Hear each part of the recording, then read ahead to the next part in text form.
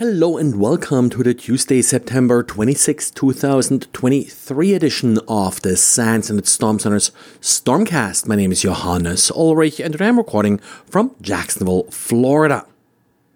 I don't talk a lot about some more targeted attacks, but there is a report by Sentinel Labs I figured it is worth talking about because it discusses some malware that has been used to target some telcos in Europe, North Africa, and the Middle East.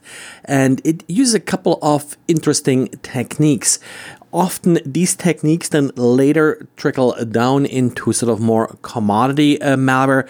One interesting idea here is that they're using Lua just-in-time. This is a just-in-time compiler for the Lua scripting language. The actual malware is written in Lua, which of course makes it more modular, easier to maintain than something that's outright compiled. And by deploying it with the Lua virtual machine, it also does evade some standard detection techniques.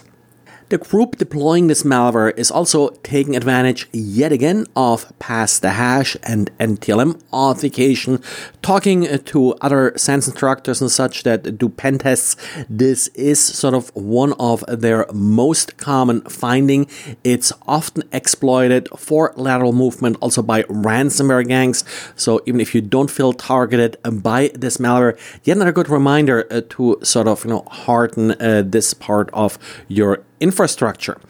Finally, for a command and control channel, what stuck out to me here is that this malware uses Quick. Haven't really seen Quick being used much. Also, they're using HTTP2, I believe, here. Neither protocol I've seen used a lot in command control channels. Quick is in particular difficult to get a hold of and really analyze.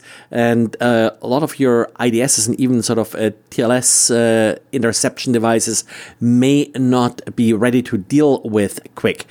One, of course, no pun here, but one quick way to block pick is just to control UDP out of your environment.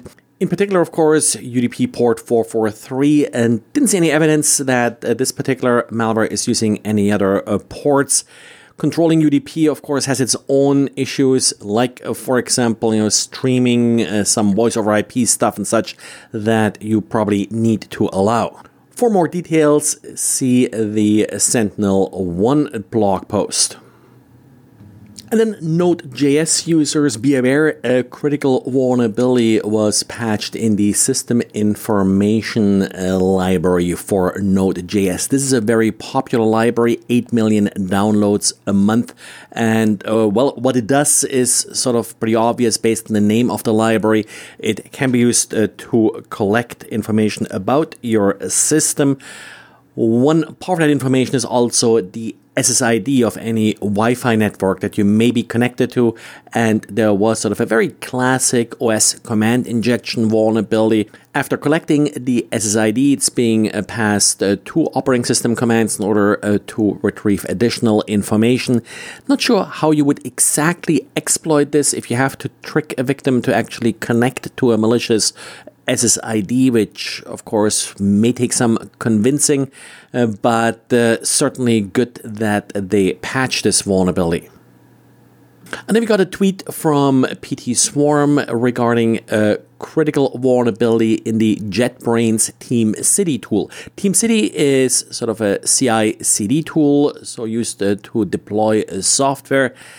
It does suffer from an authentication bypass vulnerability according to PT Swarm CVE 2023-42793.